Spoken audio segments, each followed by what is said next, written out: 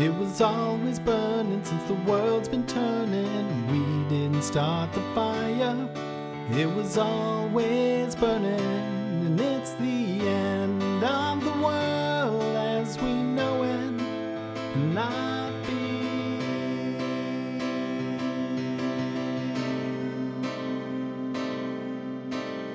fine. Welcome to This Is How We Die, a podcast about cities, infrastructure, disasters, and how you can survive. I'm Megan. And I'm Megan. Hi, Megan. Welcome to season 2. It's finally here. That's right. We had every plan to return this summer, but a lot of things have changed. Megan is blonde now. It's true. You can't trust anything I say. I'm not going to say anything worthwhile. But also, we now live on opposite sides of the country.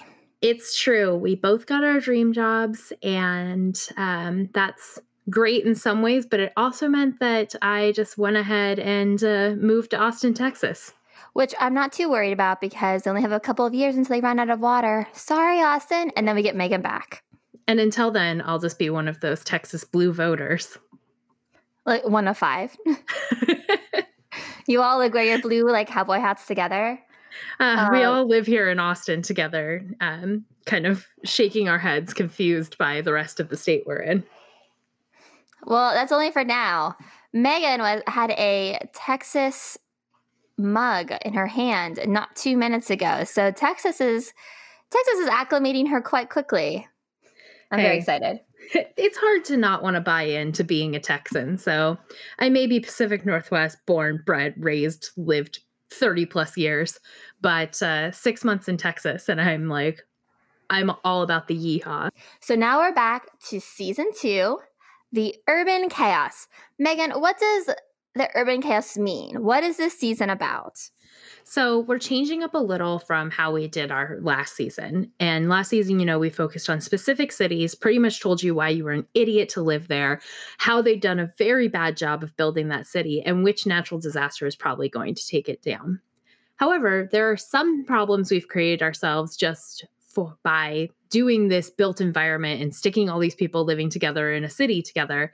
And those are kind of issues that are shared by cities in general, not by one specific city in one natural disaster zone. And so we've kind of broadened our range of disasters and also kind of just trying everything we can to make you feel ashamed for living in these tightly knit, heavily packed, built up environments called cities. It's true. So this season is a season of the universal hazards that afflict every single city.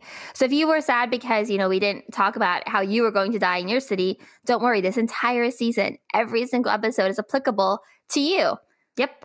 And so today we're doing pandemics, which is very lucky because, there's obviously the whole...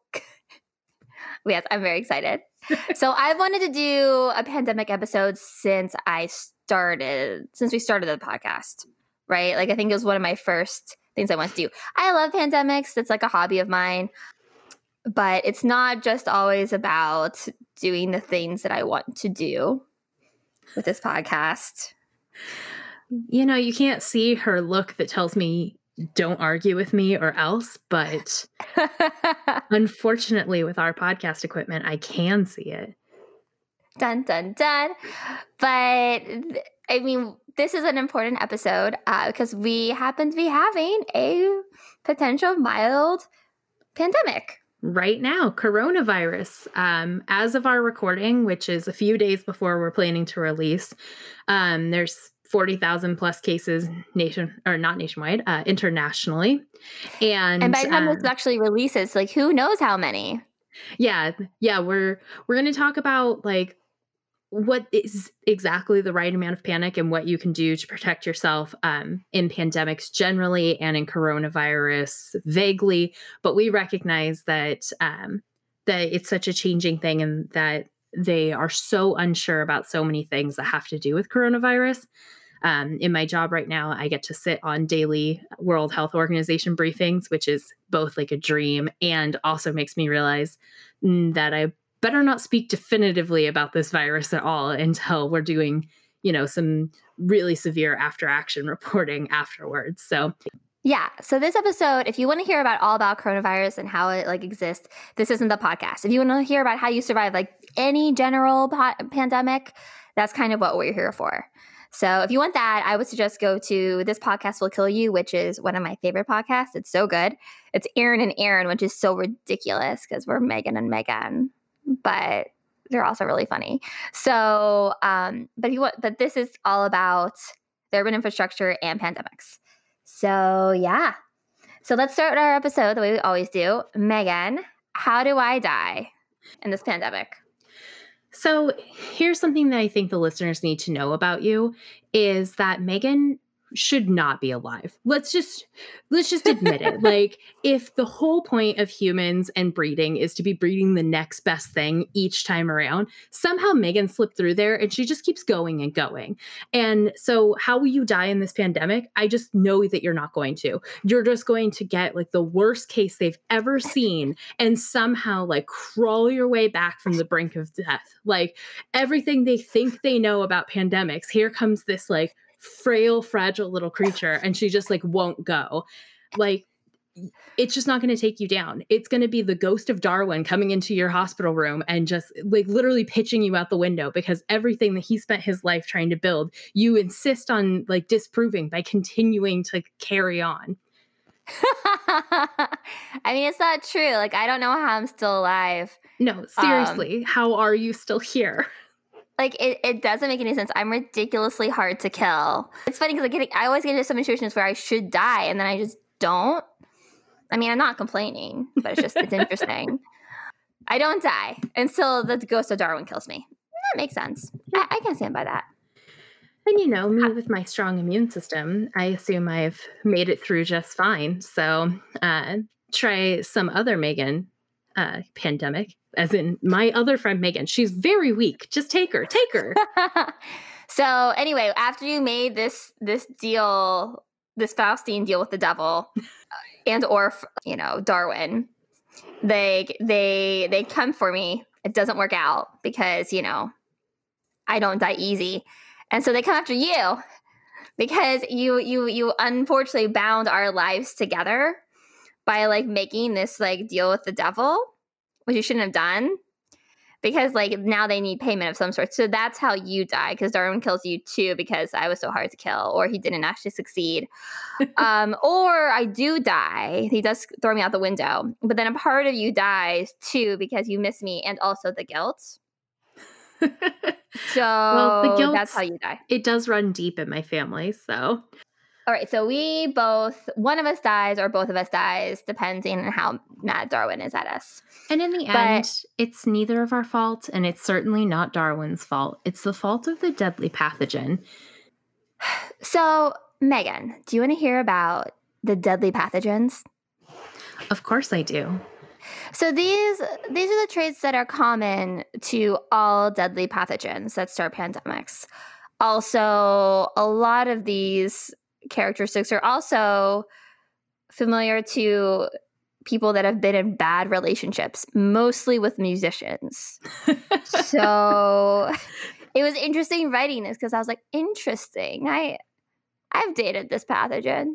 I know this guy. So this deadly pathogen is a white boy who thinks he can play acoustic guitar. I hear you. He like brings it to like campus and just sings by himself, waiting for people to amass. But in deadly pathogens, they go to the public places. They want to be where people are. They want to be where the people are. I want to see them dancing.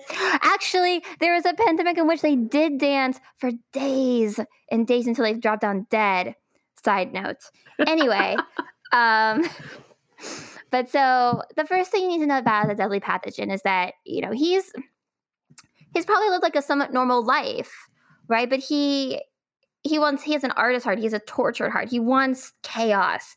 He wants extreme events because that creates like the feeding ground for his artistic material and or a weakening of your immune system so that you'll be more likely to fall prey to the deadly pathogens attack. So there's that.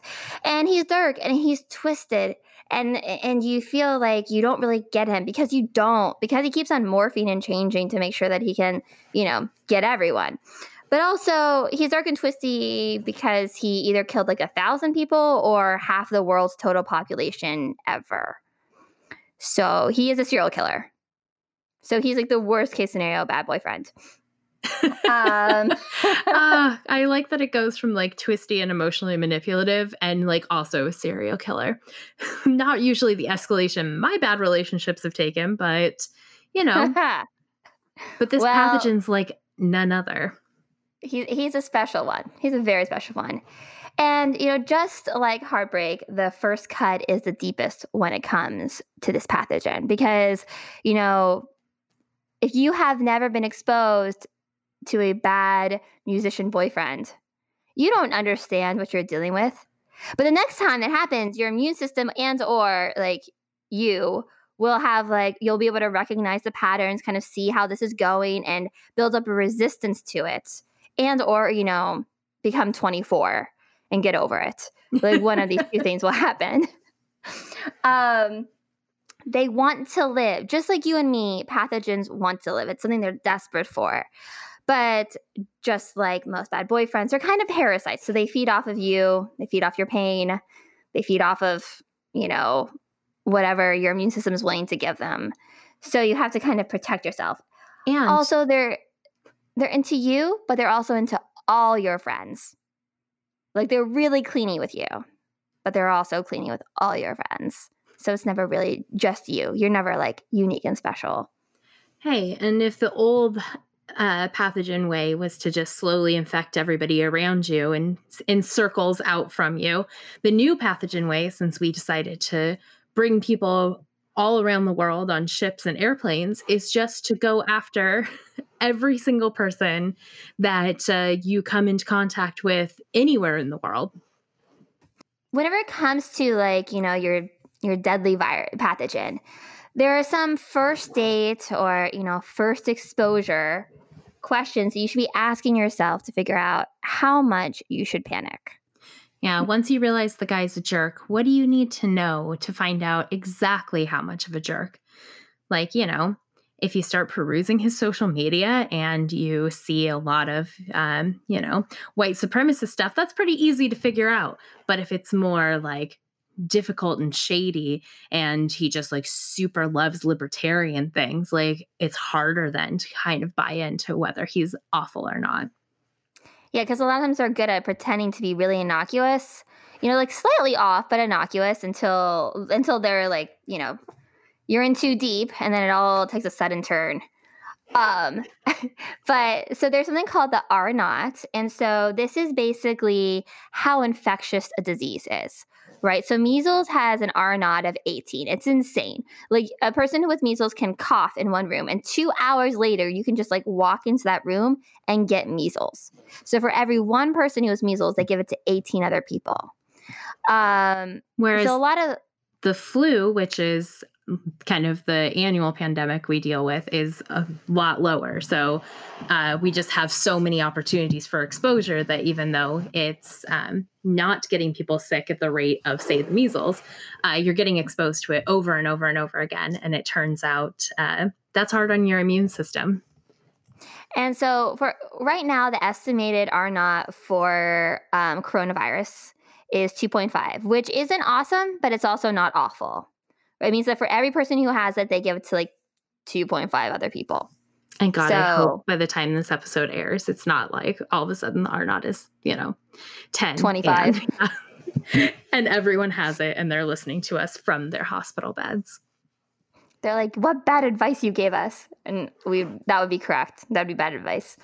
The other piece of the matrix you're looking at is, okay, so we've talked about like how virile it is, how likely it is to infect you, but then what's the mortality rate? So if you do get this pathogen, what is the likelihood that it's going to kill you?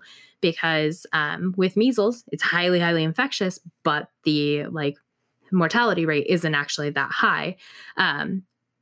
Unfortunately, though, it can be very horrible if you do die from it.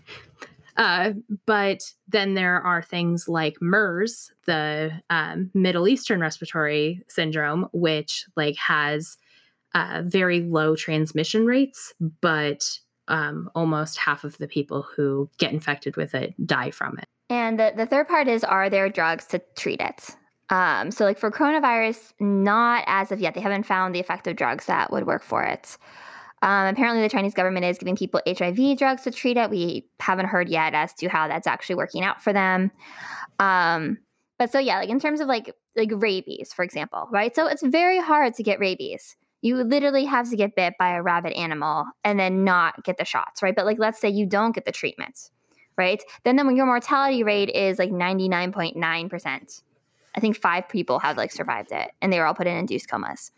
So these are the things you have to think about whenever it comes to pandemics. So in terms of coronavirus, Megan, like how much should we panic on a scale of like 1 to 10?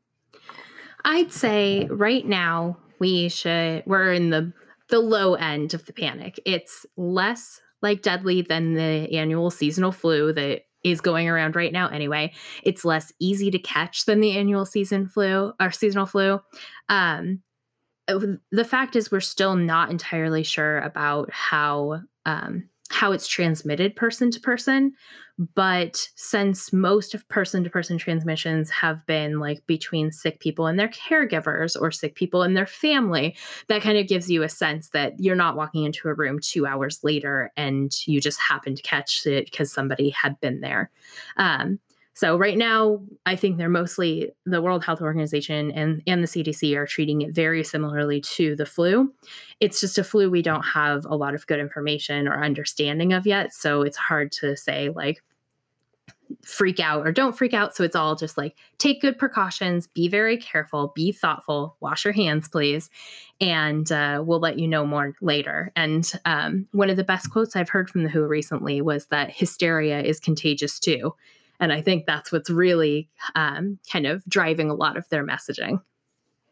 Yeah. So don't panic is what we're trying to say.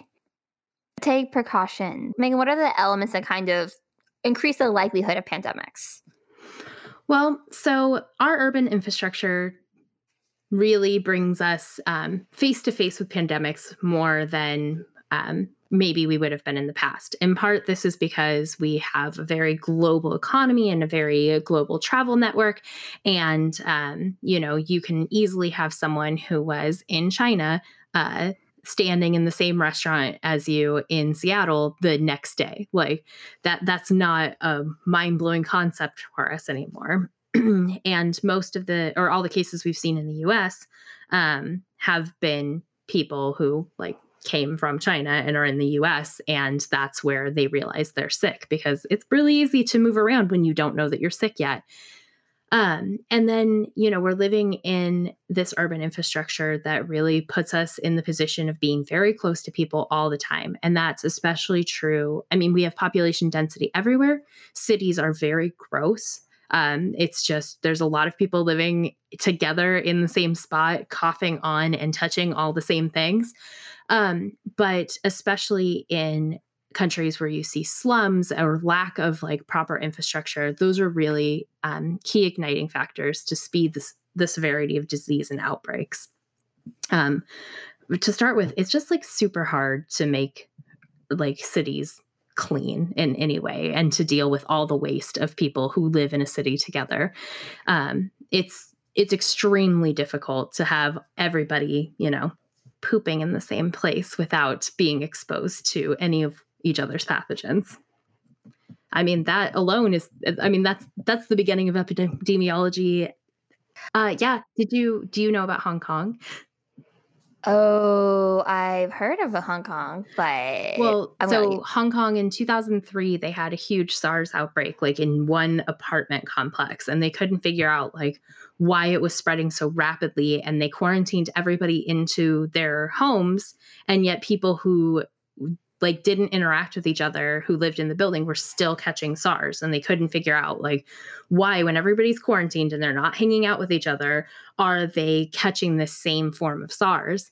And what they realized was that the water pressure in the waste system wasn't enough to actually like flush the contents of the toilets all the way out of the building. And so what would happen is people would use the restroom, things wouldn't actually get like flushed all the way down the toilet, and then the HVAC system would kick on, draw air in for heating and cooling, and spread this pathogen all around the building. That's so horrifying to think about. Which, like, it's not that they didn't have good plumbing, it's that it just wasn't good enough. Right. They just like failed to get the right plumbing pressure. And then their high-end HVAC system that was keeping everybody like properly warm and cool was also, essentially just throwing bathroom particles all over everyone's homes. But this is how we die. So I'm going to have to ask you, great, it's an urban infrastructure problem, of course, but how is this also the fault of climate change? So just as everything with climate change makes everything worse, right? Because your weather events are becoming more volatile, but also more severe. And so there's a lot of different ways that the climate is changing the atmosphere to make it worse for the spread of pandemics. One is that it's just getting warmer. And so mosquitoes are able to, fly up into warmer areas where they would normally die. And so all of a sudden the radius of where mosquitoes can like spread mosquito-borne illnesses has greatly increased. And deforestation has also been an issue. The recent breakout in Ebola, it happened 2,000 miles away from its original location, which is why it took them 3 months to identify it, because they didn't think that bats could fly that far. But since all of the trees had been cut down and the natural habitat of the bats had been removed, the bats had to go somewhere, and they just went 2,000 miles away. So all of a sudden, diseases that would typically stay in one region are moving a lot further.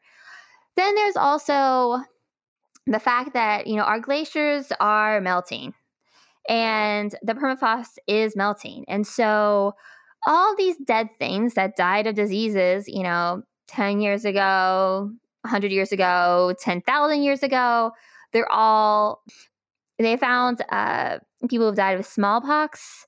They found people that died of the 1918 flu.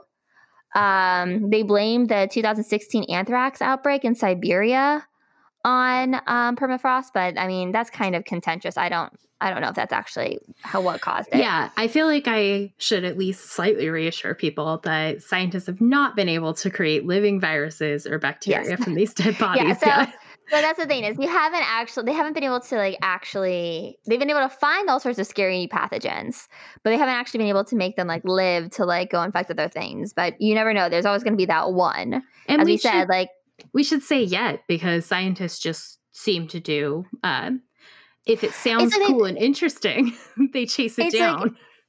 It's I don't get it. Why would you want a pathogen to live again?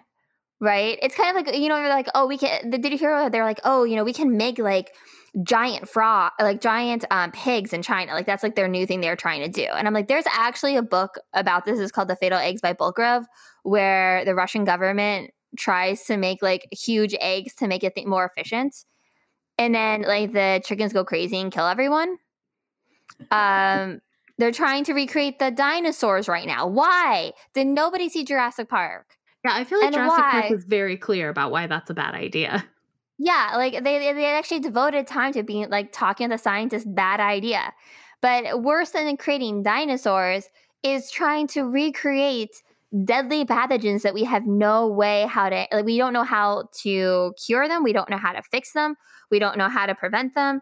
All we know is that scientists are ooh, a deadly pathogen that's been dead for lots of time. We don't know how deadly it is, but let's try to make it live again. So I guess actually another risk that we should put down for a pandemic is, scientists, overeager scientists, whole human foolishness. But also, most pandemics that have not all pandemics have happened after extreme conditions. And that can be climatic. It could also be social, right? So it could be that, there was a drought one year. like for example, a few months ago, we talked about the Great Freeze in France when we were talking about, the deep freeze in Chicago. But what we didn't tell you, or maybe we did, I forget, is that that Great Freeze, remember they thought the next year there were pandemics that broke out all over because people had been starving and hungry, and so their immune systems were compromised. And also, they had gone through this really extreme cold event, and then it's a thawed, and all these things unfroze. And so that kind of led to the conditions that led to another pandemic.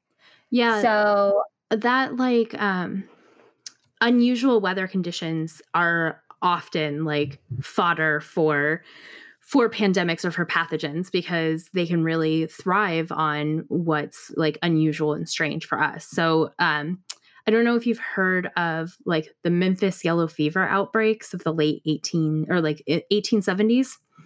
But so I had never heard about this until Megan was like, remember? And I was like, no. Well, how is there a pandemic that I'm not aware of? I was very upset. That's because it's fascinating. I do things for fun, like reading books like The American Plague, which is a book by Molly Caldwell Crosby. And it's about yellow fever and how it shaped the history of vaccines, but also how it kind of nearly destroyed the city of Memphis, and that Memphis never obviously it's a major city now, but the economic hit it took when yellow fever came through was incredibly significant and kind of set the city back decades. And that's because they had a very wet and mild winter that didn't have a lot of freezing. And then they had this extended summer. And really what that meant was they had the perfect conditions for the Aedes aegypti mosquito, which is basically also known as the devil mosquito because it's the one that can spread things like yellow fever, but also malaria and Zika. This is the asshole mosquito that keeps bringing the worst things to human beings. And despite their efforts at quarantine and despite their attempts to kind of figure out why this was happening, they didn't really understand that it was a mosquito-driven plague. And so people were just kind of getting sick all over the place. It killed over 2,000 people and had this extremely high mortality rate for those who were infected. The mortality rate of yellow fever is so high that a single case in the United States is considered an epidemic by the CDC. So if one person gets yellow fever, it's considered an epidemic. Oh, that's insane. I almost had to get a yellow fever. There's a vaccination for it, isn't there? And in fact, it was invented by people who were trying to solve the problem of what had happened in Memphis. And they went to Cuba, set up a whole shop there in order to kind of figure out what the cause was. That's how they found out that it was the mosquitoes spreading it. But they also got the vaccine by repeatedly infecting themselves with yellow fever because they couldn't in good conscience keep asking people to take part in their trials because they kept killing them. They kept dying of yellow fever exposure. Oh my God. That's dedication. Yeah. So I highly recommend you read The American Plague. Yes, I will read it. I'm pretty sure it was somebody's dissertation, but it's also pretty excellent. No, that's fascinating. I'd also recommend The Great Mortality. That's my favorite book about the bubonic plague. It's great. I won't go into all the details about it. She has a favorite book about the bubonic plague. It is the best of the four I've read by far. Because it shows how it travels all around the world and how how it evolved, which is the most evil things about pathogens is that they're so good at evolving. They're very adaptable, just like us. So you can't really hate them for it. It's not their fault they're good at living. But something that's very interesting about the yellow fever that I'm going to bring up is that, so it had a 70% mortality rate for the white people of Memphis and only 7% mortality rate for the Black community. And so it's interesting because a lot of the Black population that had been there, they'd been there for generations, meaning that the immunity that was conveyed upon them from coming from Africa and growing around these mosquitoes, that it held out for generations to protect them all these years later from getting yellow fever. Whereas the white population whose parents hadn't been exposed to yellow fever, they were very they were hit hard. Yeah. So it says a lot about how our immune systems work. And essentially, like, every time you get exposed to something, your immune system writes a little novel about like how to deal with it and tucks it away in its little immune system library. And you can actually see like the notes from those immune systems being passed on through the generations.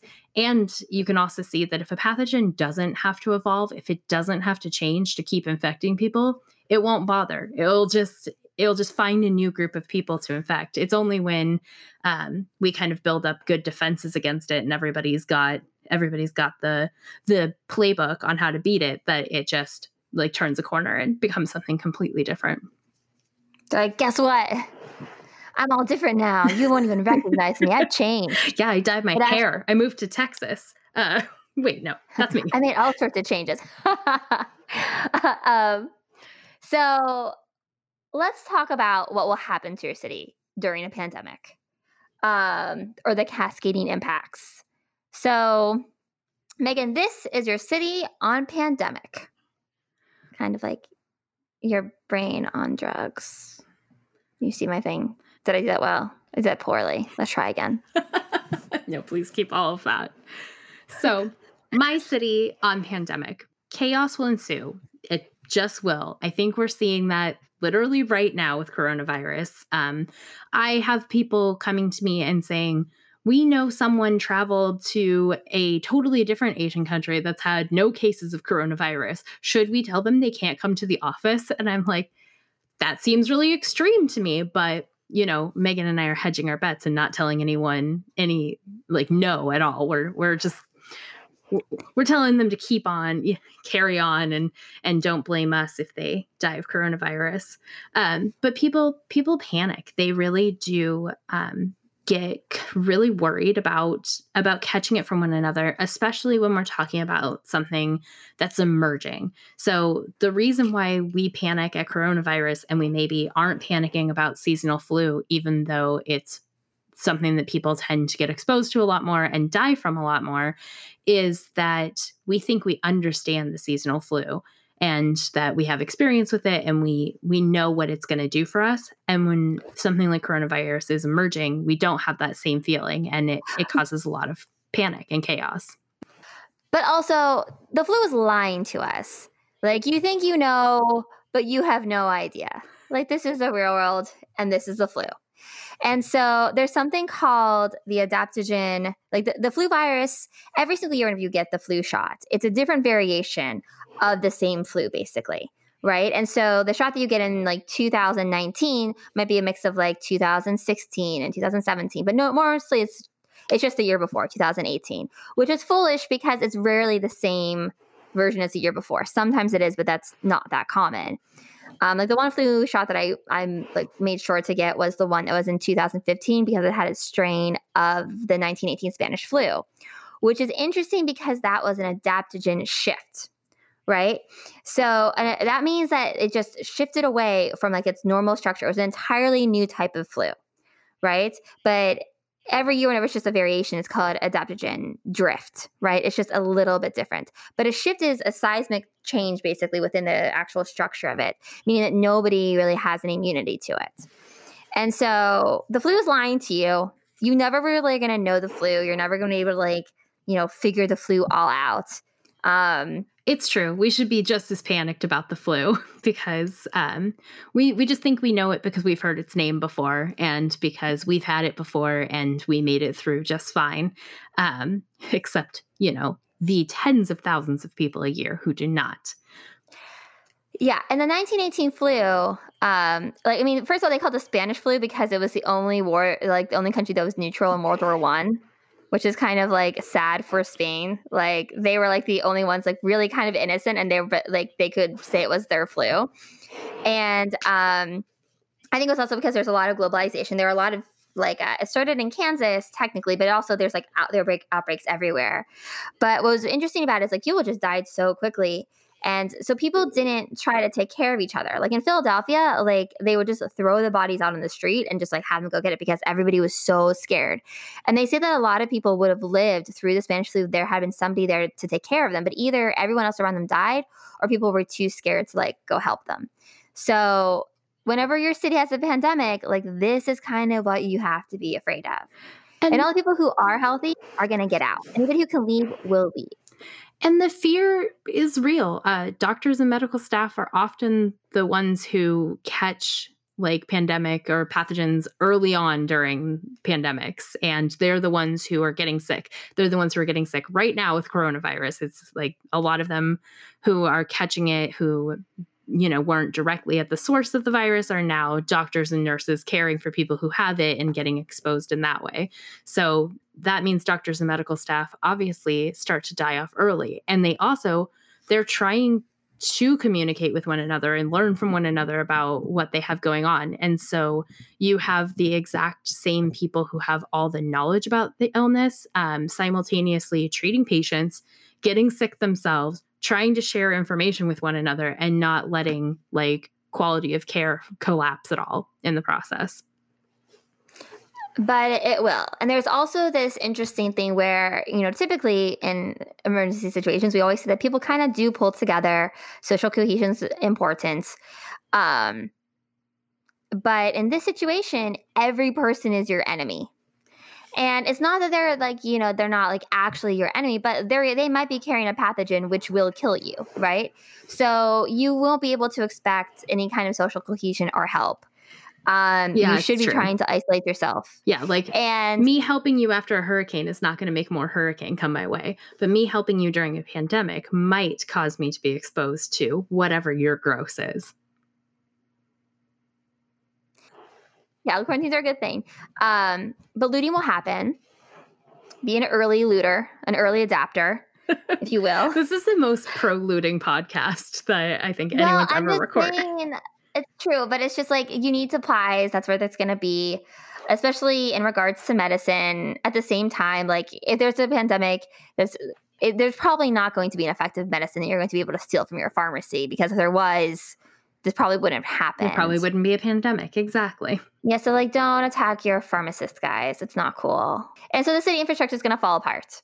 But at the same time, it won't be like the water will still run. Probably electricity will continue, but a lot of the things that we take for granted, it's not going to be like it is normally. Yeah, transportation systems are hard to run when you don't have anyone who wants to drive a bus full of strangers around. And even right now in China, they're facing food shortages at grocery stores because the quarantine has limited so severely like roads in and out, and obviously people who want to work in a grocery store and be exposed to the public, that they're not able to like get all the food and actually staff all the stores in order to support just getting people the basic needs of groceries.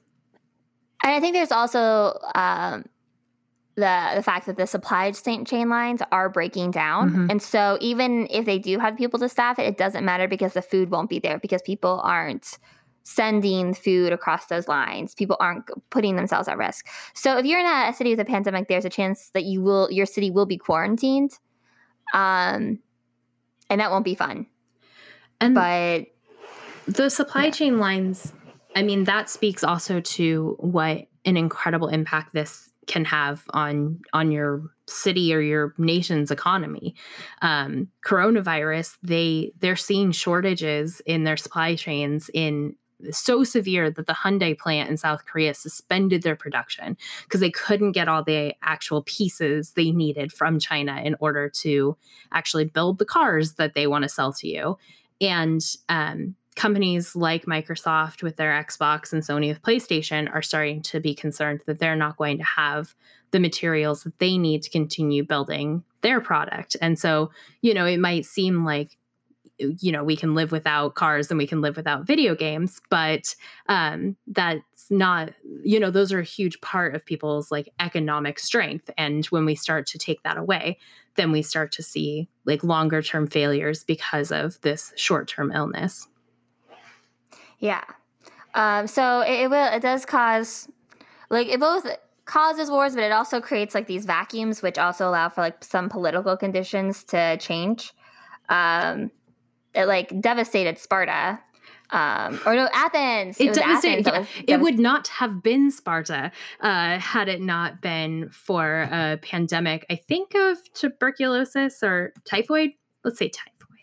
Typhoid makes the most sense, I feel like. But a major pandemic swept through Athens during the Peloponnesian War, and they had actually been like, they had been in the position of strength. They had the best geographic and like the best forces to actually win this war. And then thousands of people were wiped out or weakened by a like unknown pathogen that spread through the city. And that's kind of what gave Sparta the upper hand to be able to come in and take over. And it also vastly changed the culture of Athens, which had been very kind of like open and free loving. And people became more like rule bound and strict as they tried to like set parameters in place that they hoped would stop the spread of whatever this illness was. All those people might just go ahead and die. You know, they're running around in a chaos around their cities, stealing from their pharmacists who can't even help them anyway. But what about you and me? What about our listeners? Like, how are we going to survive? What do we need to do to protect ourselves? Yes, this is a good question. And so as someone who brought patient zero to her wedding and then made her entire wedding sick, what advice would you give, Megan? Okay, well, let's just start with, I didn't bring patient zero to my wedding. He was a groomsman. He was a groomsman. So I know what you're talking about. I got married in the fall of 2009, which means that I was right there at the beginning of like the second wave of swine flu. And it is true that one of our groomsmen almost passed out during the ceremony because he wasn't feeling very well. And he just looked terrible. And a few of the other folks in our wedding were kind of clearly coming down with something.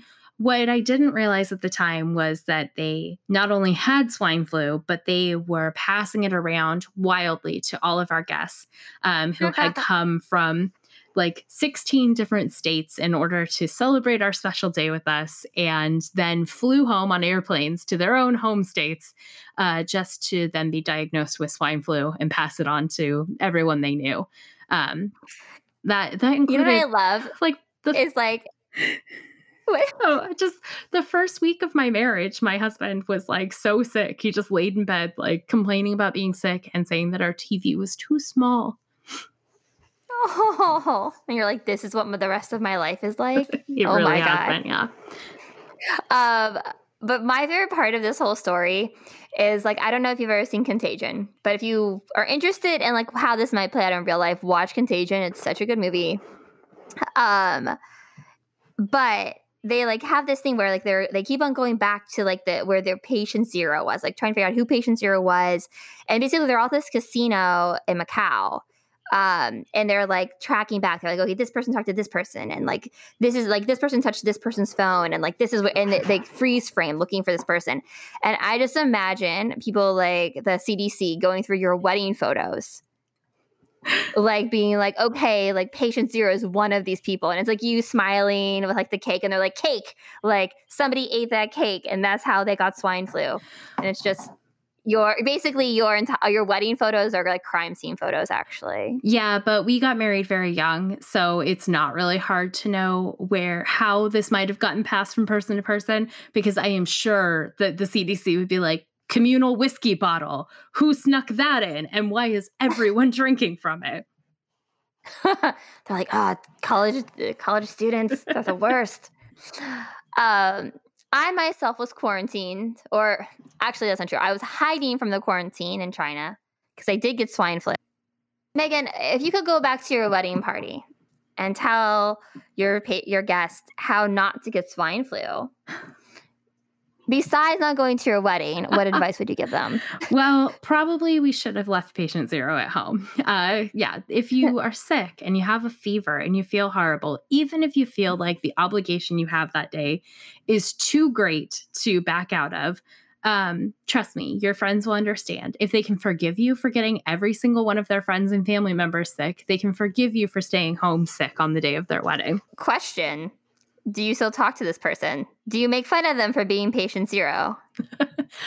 This is a friend of my husband's, and they do still talk, but that does make me feel less at liberty for constant mockery than, say, if my friend Megan had gone ahead and gotten everybody at my wedding sick.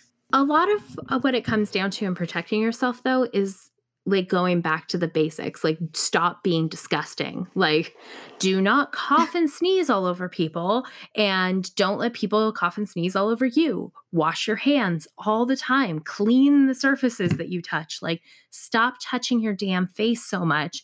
And like, I know I'm a terrible culprit when it comes to this, and I can see Megan on video. We've done it plenty of times. Yeah, we're always touching our face.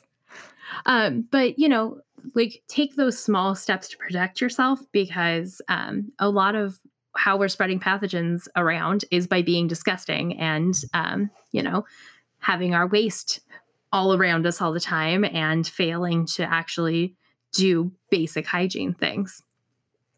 Yeah, and also like for just wash your hands. Don't use the antibacterial things that you put on your hand. Like that's not really helpful. Yeah, hand sanitizer. It's the hand sanitizer they sell in the store is not high alcohol enough to actually make the impact that you think it's going to.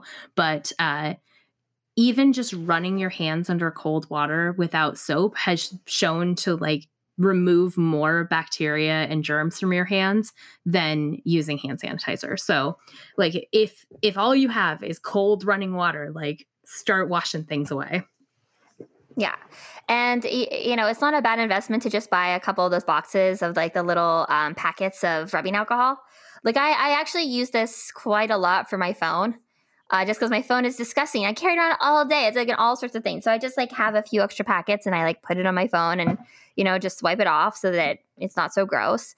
So yeah, if you are going to like try to do the sanitization, get like real rubbing alcohol. It's also like 1/8 of the cost. So it's more cost effective and stronger and effective.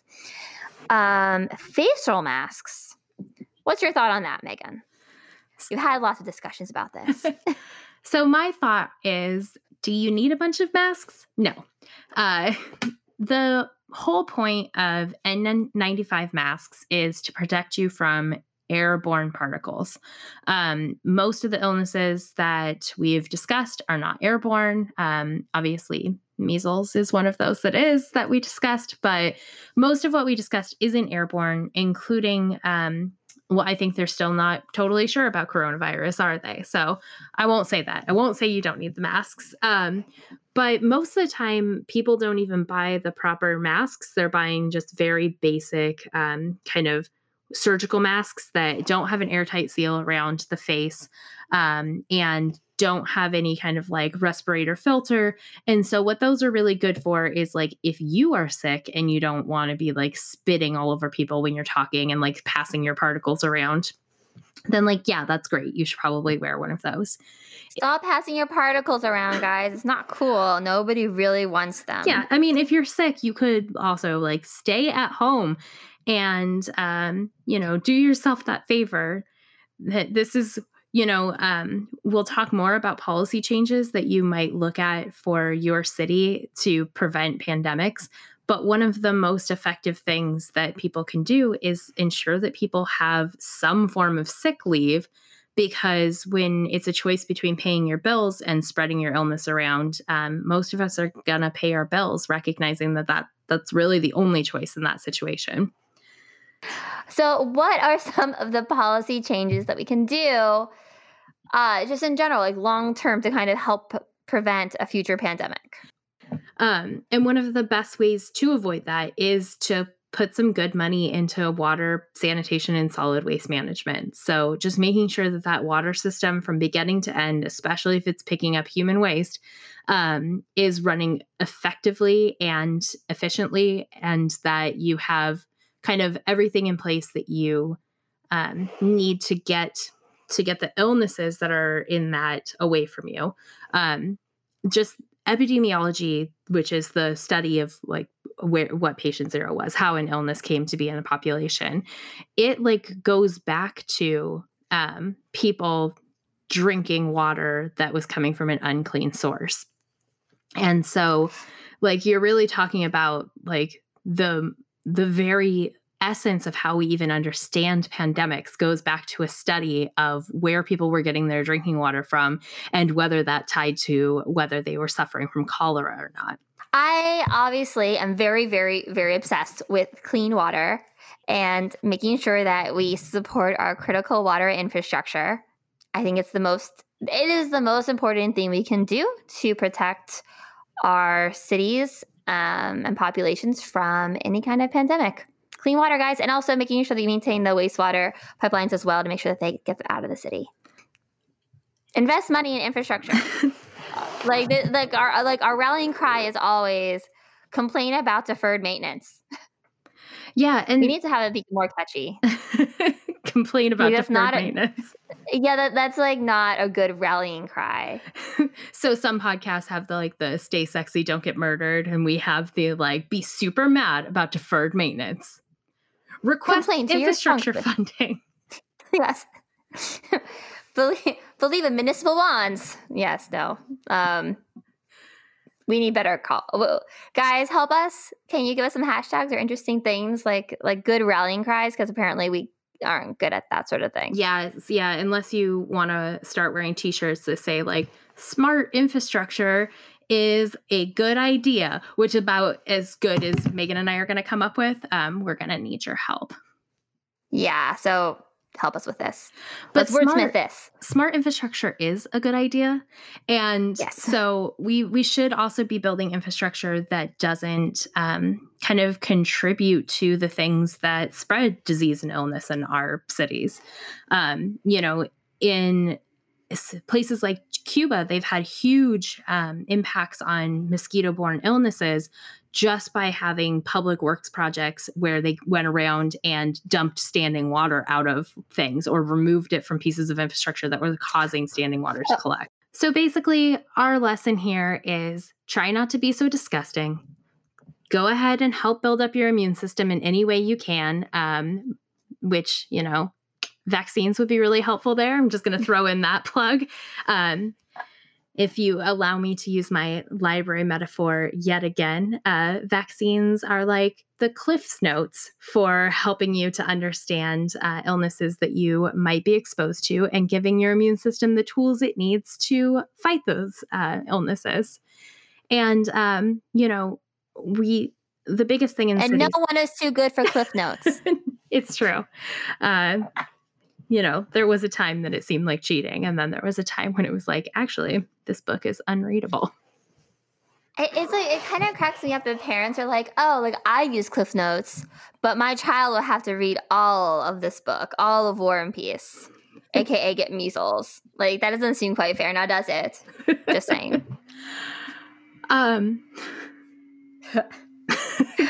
That's all I've got. All I've got is the measles are basically War and Peace. Yeah, so this is Pandemics. Don't panic. Yeah, we have Instagram. You can follow us at This Is How We Die Podcast. And on Twitter, you can follow us at TIHWD Pod. You get one Megan Moore in one place and the other Megan Moore in the other. So I'll let you guess which one you're getting. I mean, I'm just really hoping that people like all of my Valentine's Day tweets that I've done. Twitter is so addicting. It's also viral. Like you can't help it. Like you're just like all of a sudden you're like, ooh, like I'm 15 years late to the Twitter game, and I like can't get over it. It's really fun. Guys, have you heard of Twitter? It's super fun. A couple months ago, I got into the whole like baseball hat train. I'd never really like worn baseball hats before. And so I was like with a group of people who've like worn baseball hats their whole life, like normal people. And I was like, guys, have you like baseball hats are actually pretty cool because they shade your face. There's like this flap. And I was like, am I mansplaining hats to a group of men? Are you talking about baseball caps as if like you were the first person to ever like it was absolutely speaking about baseball hats just like that. I was like, guys, there's like baseball hats and they shade your face, and that's what makes baseball hats so effective and nice to wear. You're like, it's And a then I, hat, caught and there's myself. shade, but you still have your peripheral vision. This is incredible.